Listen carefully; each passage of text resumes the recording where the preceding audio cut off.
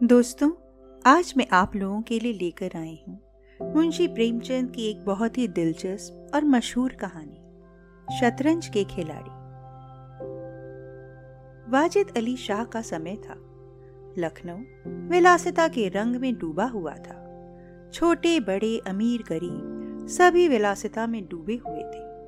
कोई नृत्य और गान की मजलिस सजाता था तो कोई अफीम की पीनक में ही मजे लेता था। जीवन के प्रत्येक विभाग में आमोद प्रमोद का प्राधान्य था। शासन विभाग में, साहित्य क्षेत्र में, सामाजिक अवस्था में, कला कौशल में, उद्योग धंधों में, आहार व्यवहार में सर्वत्र विलासिता व्याप्त हो रही थी। राज कर्मचारी विषय वासना में, कविगण प्रेम और विरह के वर्णन में, कारीगर कलाबद्दू और चिकन बनाने में, व्यवसायी सुर में इत्र, मिस्सी और उपटन का रोजगार करने में लिप्त थे। सभी की आंखों में विलासिता का मद छाया हुआ था। संसार में क्या हो रहा है इसकी किसी को खबर ना थी। बटेर लड़ रहे हैं, तीतरों की लड़ाई के लिए पाली बधी जा रही है। कहीं चौसर बिछी हुई है, पौ बारह का शोर मचा हुआ है। कहीं शतरंज का घोर संग्राम छिड़ा हुआ है। राजा से लेकर रंक तक इसी धुन में मस्त थे। यहाँ तक कि फकीरों को पैसे मिलते तो वे रोटियां ना लेकर अफीम खाते या मादक पीते। शतरंज ताश गजीफा खेलने से बुद्धि तीव्र होती है, विचार शक्ति का विकास होता है, पेचीदा मसलों को सुलझाने की आदत पड़ती है। ये दलीलें जोरों के साथ पेश की जाती थीं। इस संप्रदाय के लोगों से दुनिया अब भी खाली नहीं है। इसलिए अगर मिर्जा सज्जाद अली और मीर रोशन अली अपना अधिकांश समय बुद्धि तीव्र करने में व्यतीत करते थे तो किसी विचारशील पुरुष को क्या आपत्ति हो सकती थी। दोनों के पास मौरूसी जागीरें थीं। जीविका की कोई चिंता ना थी। घर में बैठे चकौतियां करते थे। आखिर और करते ही क्या। प्रातः काल दोनों मित्र नाश्ता करके बिसात बिछाकर बैठ जाते, मोहरे सज जाते और लड़ाई के दाव पेच होने लगते। फिर खबर ना होती थी कि कब दोपहर हुई, कब तीसरा पहर, कब शाम। घर के भीतर से बार बार बुलावा आता कि खाना तैयार है। यहाँ से जवाब मिलता, चलो आते हैं, दस्तरखान बिछाओ। यहाँ तक कि बावर्ची विवश होकर कमरे ही में खाना रख जाता था और दोनों मित्र दोनों काम साथ साथ करते थे। मिर्जा सज्जाद अली के घर में कोई बड़ा बूढ़ा ना था, इसलिए उन्हीं के दीवान खाने में बाजियां होती थी। मगर यह बात ना थी कि मिर्जा के घर के और लोग उनके इस व्यवहार से खुश हों। घर वालों का तो कहना ही क्या, मोहल्ले वाले, घर के नौकर चाकर तक नित्य द्वेषपूर्ण टिप्पणियां किया करते थे। बड़ा मनहूस खेल है, घर को तबाह कर देता है। खुदा ना करे किसी को इसकी चाट पड़े। आदमी दीन दुनिया किसी के काम का नहीं रहता, ना घर का ना घाट का। बुरा रोग है। यहाँ तक कि मिर्जा की बेगम साहब को इससे इतना द्वेष था कि अवसर खोज खोज कर पति को लताड़ती थी, पर उन्हें इसका अवसर मुश्किल से मिलता था। वह सोती ही रहती थी, तब तक उधर बाजी बज जाती थी और रात को जब सो जाती थी तब कहीं मिर्जा जी घर में आते थे। हाँ, नौकरों पर वह अपना गुस्सा उतारती थीं। क्या पान मांगे हैं? कह दो आकर ले जाएं। खाने की फुर्सत नहीं है, ले जाकर खाना सिर पर पटक दो, खाएं छाए कुत्ते को खिलाएं। बदू बदू वह भी कुछ ना कह सकती थी। उनको अपने पति से उतना मलाल ना था जितना मीर साहब से। उन्होंने उनका नाम मीर बिगाड़ू रख छोड़ा था। शायद मिर्जा जी अपनी सफाई देने के लिए सारा इल्जाम मीर साहब ही के सर पर थोप देते थे। एक दिन बेगम साहबा के सर में दर्द होने लगा।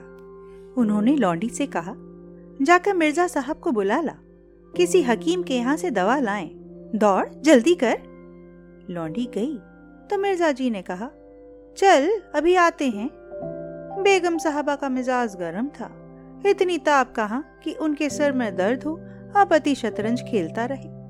चेहरा सुर्ख हो गया। लौंडी से कहा, जाकर कहे अभी चलिए, नहीं तो वह आप ही हकीम के यहाँ चली जाएंगी। मिर्जा जी बड़ी दिलचस्प बाजी खेल रहे थे। 2 ही किश्तों में मीर साहब की मात हुई जाती थी। झुंझलाकर बोले, क्या ऐसा दम लबों पर है? जरा सब्र नहीं होता? मीर, अरे तो जाकर सुन ही आइए ना, औरतें नाजुक मिजाज होती हैं। मिर्जा, जी हाँ, चला क्यों ना जाऊं, 2 किश्तों में आपको मात होती है। मीर, जनाब इस भरोसे ना रहिएगा, वह चाल सोची है कि आपके मोहरे धरे रहें और मात हो जाए। पर जाइए सुनाइए, क्यों ख्वामखा उनका दिल दुखाइएगा। मिर्जा, इसी बात पर मात ही करके जाऊंगा।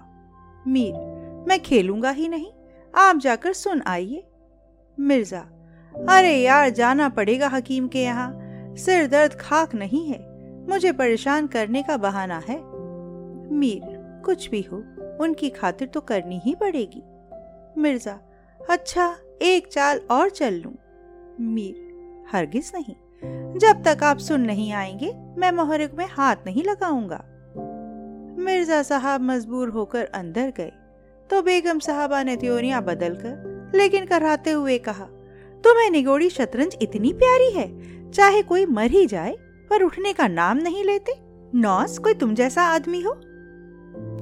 मिर्जा, क्या कहूँ, मीर साहब मानते ही ना थे, बड़ी मुश्किल से पीछा छुड़ा कर आया हूँ। बेगम, क्या जैसे वे खुद निखट्टू हैं वैसे ही सबको समझते हैं? उनके भी बाल बच्चे हैं या सबका सफाया कर डाला? मिर्जा, बड़ा लती आदमी है, जब आ जाता है तब मजबूर होकर मुझे हिलना पड़ता है। बेगम, दुत्कार क्यों नहीं देते? मिर्जा, बराबर के आदमी हैं, उम्र में दर्जे में मुझसे 2 अंगुल ऊंचे, मुलाहिजा करना ही पड़ता है। बेगम, तो मैं ही दुत्कारे देती हूँ, नाराज हो जाएंगे हो जाएं, कौन किसी की रोटियां चला देता है? रानी रूठेंगी अपना सुहाग लेंगी। हिरिया, जा बाहर से शतरंज उठा ला, मीर साहब से कहना मियाँ अब ना खेलेंगे, आप तशरीफ ले जाइए। मिर्जा, हाँ हाँ, कहीं ऐसा गजब भी ना करना, जलील करना चाहती हो क्या? ठहर हिरिया, कहाँ जाती है? बेगम, जाने क्यों नहीं देते, मेरा ही खून पिए जो उसे रोके। अच्छा उसे रोका, मुझे रोको तो जानू। यह कहकर बेगम साहिबा झल्लाई हुई दीवान खाने की तरफ चली। मिर्जा बेचारे का रंग उड़ गया, बीवी की मिन्नतें करने लगे, खुदा के लिए तुम्हें हजरत हुसैन की कसम है, मेरी ही मैयत देखे जो उधर जाए। लेकिन बेगम ने एक ना मानी, दीवान खाने के द्वार तक गईं, पर एकाएक पर पुरुष के सामने जाते हुए पांव बंद से गए। भीतर झांका, संयोग से कमरा खाली था। मीर साहब ने 2-1 मोहरे इधर उधर कर दिए थे और अपनी सफाई जताने के लिए बाहर टहल रहे थे। फिर क्या था, बेगम ने अंदर पहुंचकर बाजी उलट दी। मोहरे कुछ तख्त के नीचे फेंक दिए, कुछ बाहर, और किवाड़े अंदर से बंद करके कुंडी लगा दी।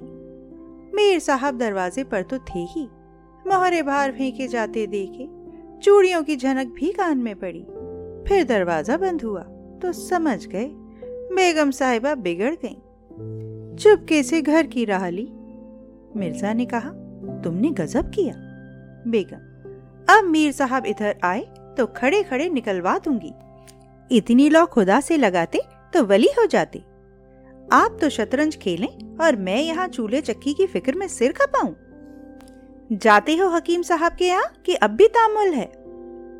मिर्जा घर से निकले तो हकीम के घर जाने के लिए, बदले मीर साहब के घर पहुंचे और सारा वृतांत कहा।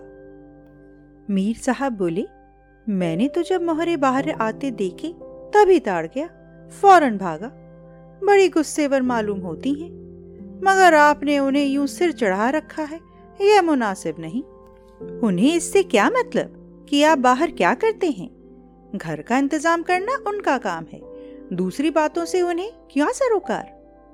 मिर्जा, खैर यह तो बताइए अब कहाँ जमाव होगा? मीर साहब, इसका क्या गम है, इतना बड़ा घर पड़ा हुआ है, बस यहीं जमे। मिर्जा, लेकिन बेगम साहबा को कैसे मनाऊंगा? जब घर पर बैठा रहता तब तो वह इतना बिगड़ती थी, यहाँ बैठक होगी तो शायद जिंदा ना छोड़ेंगी। मीर, अजी बकने भी दीजिए, 2-4 रोज में आप ही ठीक हो जाएंगी। हाँ, आप इतना कीजिए कि आज से जरा तन जाइए। मीर साहब की बेगम किसी अज्ञात कारण से मीर साहब का घर से दूर रहना ही उपयुक्त समझती थी, इसलिए वह उनके शतरंज प्रेम की कभी आलोचना ना करती थी, बल्कि कभी कभी मीर साहब को देर हो जाती तो याद दिला देती थी। इन कारणों से मीर साहब को भ्रम हो गया था कि मेरी स्त्री अत्यंत विनयशील और गंभीर है। लेकिन जब दीवान खाने में बिसात बिछने लगी और मीर साहब दिन भर घर में रहने लगे तो बेगम साहिबा को बड़ा कष्ट होने लगा। उनकी स्वाधीनता में बाधा पड़ गई। दिन भर दरवाजे पर झांकने को तरस जाती, उधर नौकरों में भी कानाफूसी होने लगी। अब तक दिन भर पड़े पड़े मक्खियां मारा करते थे। घर में कोई आए कोई जाए, उनसे कुछ मतलब ना था। अब आठों पहर की दौस हो गई। कभी पान लाने का हुक्म होता, कभी मिठाई का, और हुक्का तो किसी प्रेमी के हृदय की भांति नित्य जलता ही रहता था। वे बेगम साहबा से जा जाकर कहते, हुजूर, मियाँ की शतरंज तो हमारे जी का जंजाल हो गई। दिन भर दौड़ते दौड़ते पैरों में छाले पड़ गए। यह भी कोई खेल है कि सुबह को बैठो तो शाम कर दो। घड़ी याद घड़ी दिल बहलाव के लिए खेल लेना बहुत है। खैर, हमें तो कोई शिकायत नहीं।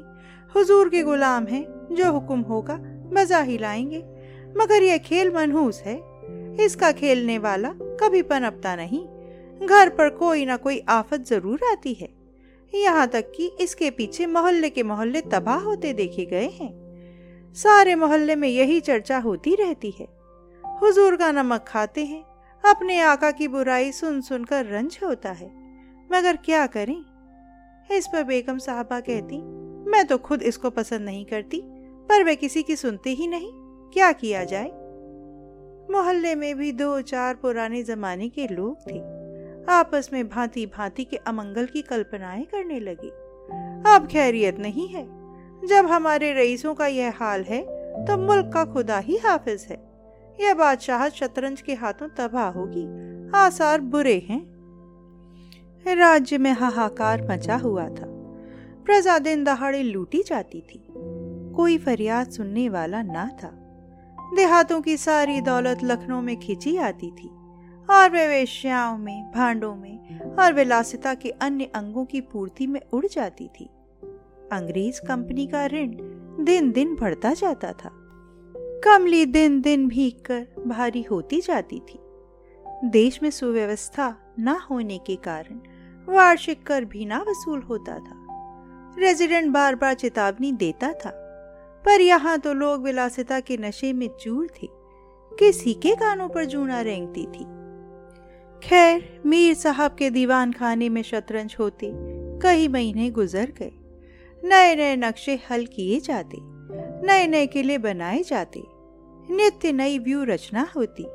कभी कभी खेलते खेलते झौड़ हो जाती, तू मैं तक की नौबत आ जाती, पर शीघ्र ही दोनों मित्रों में मेल हो जाता। कभी कभी ऐसा भी होता कि बाजी उठा दी जाती। मिर्जा जी रूठकर अपने घर चले आते। मीर साहब अपने घर में जा बैठते, पर रात भर की निद्रा के साथ सारो मनोमालिन्य शांत हो जाता था। प्रातःकाल दोनों मित्र दीवान खाने में आ पहुंचते थे। एक दिन दोनों मित्र बैठे हुए शतरंज की दलदल में गोते खा रहे थे कि इतने में घोड़े पर सवार एक बादशाही फौज का अफसर मीर साहब का नाम पूछता हुआ आ पहुंचा। मीर साहब के होश उड़ गए। यह क्या भला सर पर आई? यह तलबी किस लिए? नौकरों से बोले, कह दो घर में नहीं है। सवार, घर में नहीं तो कहाँ है? नौकर, यह मैं नहीं जानता। क्या काम है? सवार, काम तुझे क्या बताऊंगा, हुजूर में तलबी है। शायद फौज के लिए कुछ सिपाही मांगे गए हैं। जागीरदार हैं कि दिल लगी। मोर्चे पर जाना पड़ेगा तो आटे दाल का भाव मालूम हो जाएगा। नौकर, अच्छा तो जाइए, कह दिया जाएगा। सवार, कहने की बात नहीं है, मैं कल खुद आऊंगा, साथ ले जाने का हुक्म हुआ है। सवार चला गया। मीर साहब की आत्मा कांप उठी। मिर्जा जी से बोले, कहिए जनाब, अब क्या होगा? मिर्जा, बड़ी मुसीबत है, कहीं मेरी तलबी भी ना हो। मीर, कमबख्त कल फिर आने को कह गया है, मिर्जा, आफत है और क्या, कहीं मोर्चे पर जाना पड़ा तो बेमौत मरे। मीर, बस यही एक तदबीर है कि घर पर मिलो ही नहीं। कल से गोमती पे कहीं वीराने में नक्शा जमे, वहां किसे खबर होगी। हजरत आकर आप लौट जाएंगे। मिर्जा, वल्लाह आपको खूब सूझी, इसके सिवाय और कोई तदबीर ही नहीं है। इधर मीर साहब की बेगम उस सवार से कह रही थी, तुमने खूब धत्ता बताया। उसने जवाब दिया, ऐसे गावदियों को चुटकियों पर नचाता हूँ।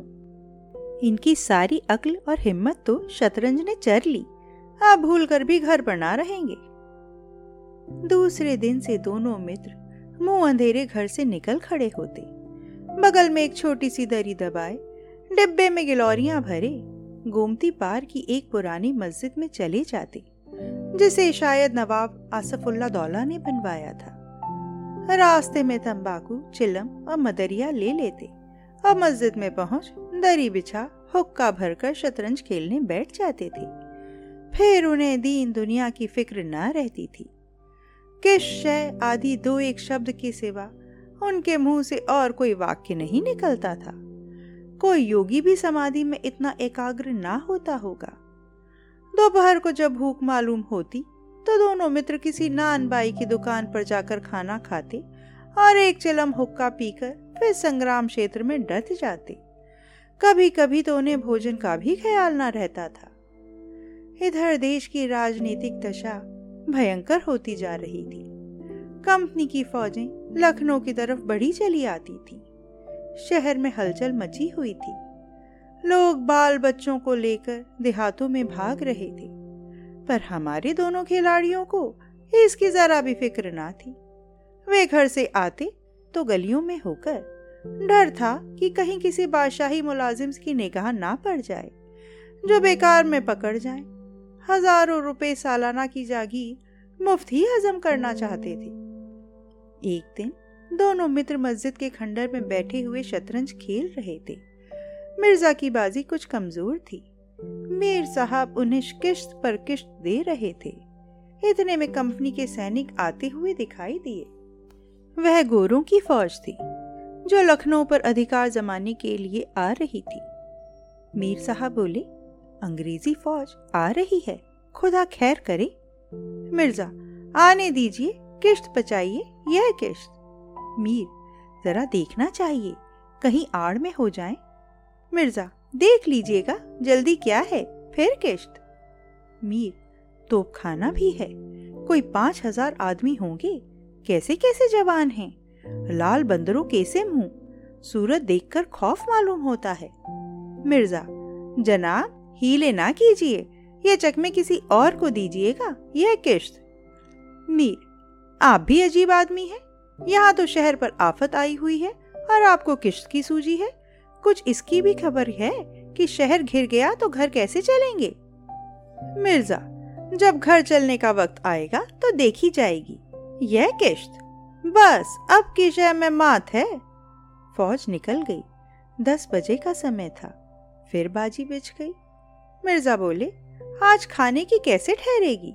मीर, अजी आज तो रोजा है, क्या आपको ज्यादा भूख मालूम होती है। मिर्जा, जी नहीं, शहर में न जाने क्या हो रहा है। मीर, शहर में कुछ ना हो रहा होगा, लोग खाना खा खा कर आराम से सो रहे होंगे। हुजूर नवाब साहब भी ऐश गाह में होंगे। दोनों सज्जन फिर जो खेलने बैठे तो 3 बज गए। अब की मिर्जा जी की बाजी कमजोर थी। 4 का गजर बज ही रहा था कि फौज की वापसी की आहट मिली। नवाब वाजिद अली पकड़ लिए गए थे और सेना उन्हें किसी अज्ञात स्थान को लिए जा रही थी। शहर में ना कोई हलचल थी, ना मारकाट, एक बूंद भी खून नहीं गिरा था। आज तक किसी स्वाधीन देश के राजा की पराजय इतनी शांति से इस तरह खून बहे बिना ना हुई होगी। यह वह अहिंसा ना थी जिस पर देवगण प्रसन्न होते हैं। यह वह कायरपन था जिस पर बड़े बड़े कायर भी आंसू बहाते हैं। अवध के विशाल देश का नवाब बंदी चला जाता था और लखनऊ ऐश की नींद में मस्त था। यह राजनीतिक अध्यपतन की चरम सीमा थी। मिर्जा ने कहा, हुजूर, नवाब साहब को जालिमों ने कैद कर लिया है। मीर, होगा, यह लीजिए शे। मिर्जा, जनाब जरा ठहरिए, इस वक्त इधर तबीयत नहीं लगती। बेचारे नवाब साहब इस वक्त खून के आंसू रो रहे होंगे। मीर, रोया ही चाहें, यह ऐश वहां कहाँ नसीब होगा, यह किश्त। मिर्जा, किसी के दिन बराबर नहीं जाते, कितनी दर्दनाक हालत है। मीर, हाँ सो तो है ही, यह लो फिर किश्त, बस अब की किश्त में मात है, बच नहीं सकते। मिर्जा, खुदा की कसम, आप बड़े बेदर्द हैं, इतना बड़ा हादसा देखकर भी आपको दुख नहीं होता। हाय गरीब वाजिद अली शाह। मीर, पहले अपने बादशाह को तो बचाइए, फिर नवाब साहब का मातम कीजिएगा। यह किश्त और यह मात, लाना हाथ। बादशाह को लिए हुए सेना सामने से निकल गई। उनके जाते ही मिर्जा ने फिर बाजी बिछा दी। हार की चोट बुरी होती है। मीर ने कहा, आइए नवाब साहब के मातम में एक मरसिया कह डालें। लेकिन मिर्जा की राजभक्ति अपनी हार के साथ लुप्त हो चुकी थी। वह हार का बदला चुकाने के लिए अधीर हो रहे थे। शाम हो गई। खंडर में चमगादड़ों ने चीखना शुरू किया। अबाबीलें आ आकर अपने अपने घोंसलों में चिमटी, पर दोनों खिलाड़ी डटे हुए थे, मानो दो खून के प्यासे सूरमा आपस में लड़ रहे हों। मिर्जा जी 3 बाजियां लगातार हार चुके थे। इस चौथी बाजी का रंग भी अच्छा ना लगता था। वह बार बार जीतने का दृढ़ निश्चय करके संभल कर खेलते थे, लेकिन एक ना एक चाल ऐसी बेढप आ पड़ती थी जिससे बाजी खराब हो जाती थी। हर बार हार के साथ प्रतिकार की भावना और भी उग्र हो जाती थी। उधर मीर साहब मारे उमंग के गजलें गाते थे, चुटकियां लेते थे, मानो कोई गुप्त धन पा गए हों। मिर्जा जी सुन सुन कर झुंझलाते और हार की झेप मिटाने के लिए उनकी दाद देते थे। पर ज्यों-ज्यों बाजी कमजोर पड़ती थी, धैर्य हाथ से निकला जाता था। यहाँ तक कि वह बात बात पर झुंझलाने लगे। जनाब, आप चाल बदला ना कीजिए। यह क्या कि एक चाल चले और फिर उसे बदल दिया। जो कुछ चलना हो एक बार चल दीजिए। यह आप मोहरे हाथ पर क्यों रखते हैं? मोहरे को छोड़ दीजिए। जब तक आपको चाल ना सूझे मोहरा छूइए ही नहीं। आप एक एक चाल आध घंटे में चलते हैं, इसकी सनद नहीं। जिसे एक चाल चलने में 5 मिनट से ज्यादा लगे उसकी मात समझी जाए। फिर आपने चाल बदली, चुपके से मोहरा वहीं रख दीजिए। मीर साहब का फर्जी पिटता था। बोले, मैंने चाल चली ही कब थी? मिर्जा, आप चाल चल चुके हैं, मोहरा वहीं रख दीजिए, उसी घर में। मीर, उस घर में क्यों रखूं? मैंने हाथ से मोहरा छोड़ा ही कब था? मिर्जा, मोहरा आप कयामत तक ना छोड़ें तो क्या चाल ही ना होगी? फर्जी पिटता देखा तो धांधली करने लगे। मीर, धांधली आप करते हैं, हार जीत तकदीर से होती है, धांधली करने से कोई नहीं जीतता। मिर्जा, तो इस बाजी में तो आपकी मात हो गई। मीर, मुझे क्यों मात होने लगी? मिर्जा, आप मोहरा उसी घर में रख दीजिए जहाँ पहले रखा था। मीर, वहां क्यों रखूं? नहीं रखता। मिर्जा, क्यों ना रखिएगा, आपको रखना होगा। तकरार बढ़ने लगी। दोनों अपनी अपनी टेक पर अड़े थे। ना यह दबता था ना वह। अप्रासंगिक बातें होने लगी। मिर्जा बोले, किसी ने खानदान में शतरंज खेली होती तो तब तो इसके कायदे आते। वे तो हमेशा घास छीला किए। आप शतरंज क्या खेलिएगा? रियासत और ही चीज है, जागीर मिल जाने से ही कोई रईस नहीं हो जाता। मीर, क्या घास आपके अब्बा जान छीलते होंगे? यहाँ तो पीढ़ियों से शतरंज खेले चले आ रहे हैं। मिर्जा, अजी जाइए भी, गाजी उद्दीन हैदर के यहाँ बावर्ची का काम करते करते उम्र गुजर गई, आज रईस बनने चले हैं। रईस बनना कुछ दिल लगी नहीं है। मीर, क्यों? अपने बुजुर्गों के मुंह में कालिक लगाते हो? वे ही बावर्ची का काम करते होंगे, यहाँ तो हमेशा बादशाह के दस्तरखान पर खाना खाते चले आए हैं। मिर्जा, अरे चल चरकटे, बहुत बड़बड़कर बातें ना कर। मीर, जबान संभालिए वरना बुरा होगा। मैं ऐसी बातें सुनने का आदी नहीं हूँ। यहाँ तो किसी ने आंख दिखाई कि उसकी आंखें निकाल ली। है हौसला? मिर्जा, आप मेरा हौसला देखना चाहते हैं तो फिर आइए, आज 2-2 हाथ हो जाएं, इधर या उधर। मीर, तो यहाँ तुमसे दबने वाला कौन? दोनों दोस्तों ने कमर से तलवारें निकाल ली।